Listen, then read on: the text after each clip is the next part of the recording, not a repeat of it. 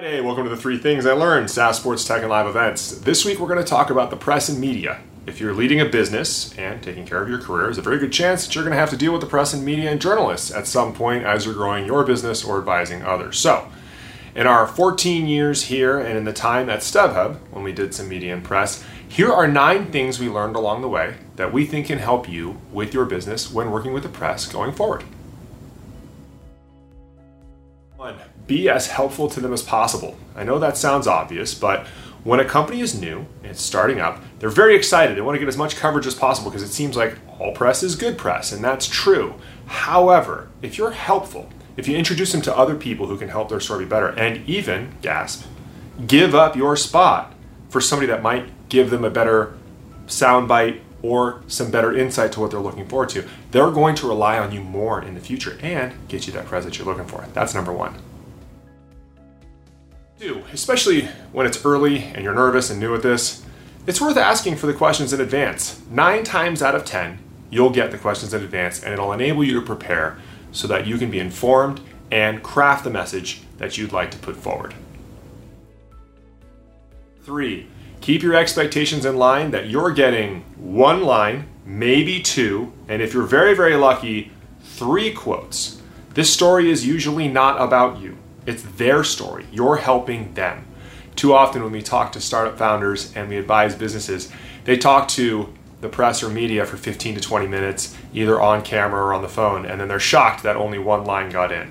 That's the expectation. So make sure when you're crafting your message that you have the lines that you believe will get used. That'll help you and help them. Number 4, an important one, I would write it down before you have this conversation. Do not babble. In the 48 Laws of Power, a book that we've referenced here before by Robert Greene, he talks about how when people are uncomfortable, they start to babble. When they start to babble, they start to say things that they don't want to say. Make sure that you stick to your notes, answer the question, and leave it at that. 5, no matter how much you want that press or that coverage or that media, never ever lie, never ever bend the truth, and never ever leave something out. If you're lucky, they'll find it before they put it in their story or their coverage. If you're unlucky, then they're going to put it out there, and they work very, very hard for their customers' trust. If they lose that, then they're going to lose you, and you're going to be on a blackball list. I know too many founders who that happened to. Number 6, again, seems obvious, but everybody's guilty of this. Please don't shill the company line. There are certain people that even we know in our industry that if they show up in the press, I can tell you what they said before even knowing what the article was about because they shill the company line. That doesn't help people get where they need to go when they're putting together their stories and coverage. Give them something that's unique and honest and authentic. Number 7, this is a tough one because you want as much coverage as you can get, but don't rush. Sometimes the timing doesn't add up. Sometimes they're on a deadline that you can't meet. Sometimes they need information back that you can't confirm on time. It's very difficult in those circumstances to ignore the impulse and to play the long game. I promise you it's the only way to go. You're gonna have to say no sometimes. Great. When you become the source for an industry or a technology or for a company, and a story breaks, you're going to get calls from a lot of different outlets.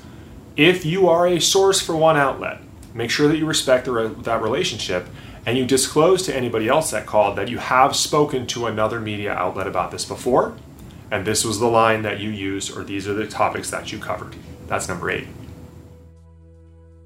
And finally, number 9, if you're in a new relationship with a media member, everything you say is going to be public. Even if you say it's off the record, even if you don't name names, they're professionals. They're going to be able to go find a source that's going to uncover what you might have been kind of dancing around. I hope all of these tips are helpful. We made a lot of mistakes along the way, but we have great relationships with a number of media members now, and it gets us a lot of great coverage. So hopefully it'll do the same for you as you grow your career. That's it for this week's 3 Things. We'll see you next week.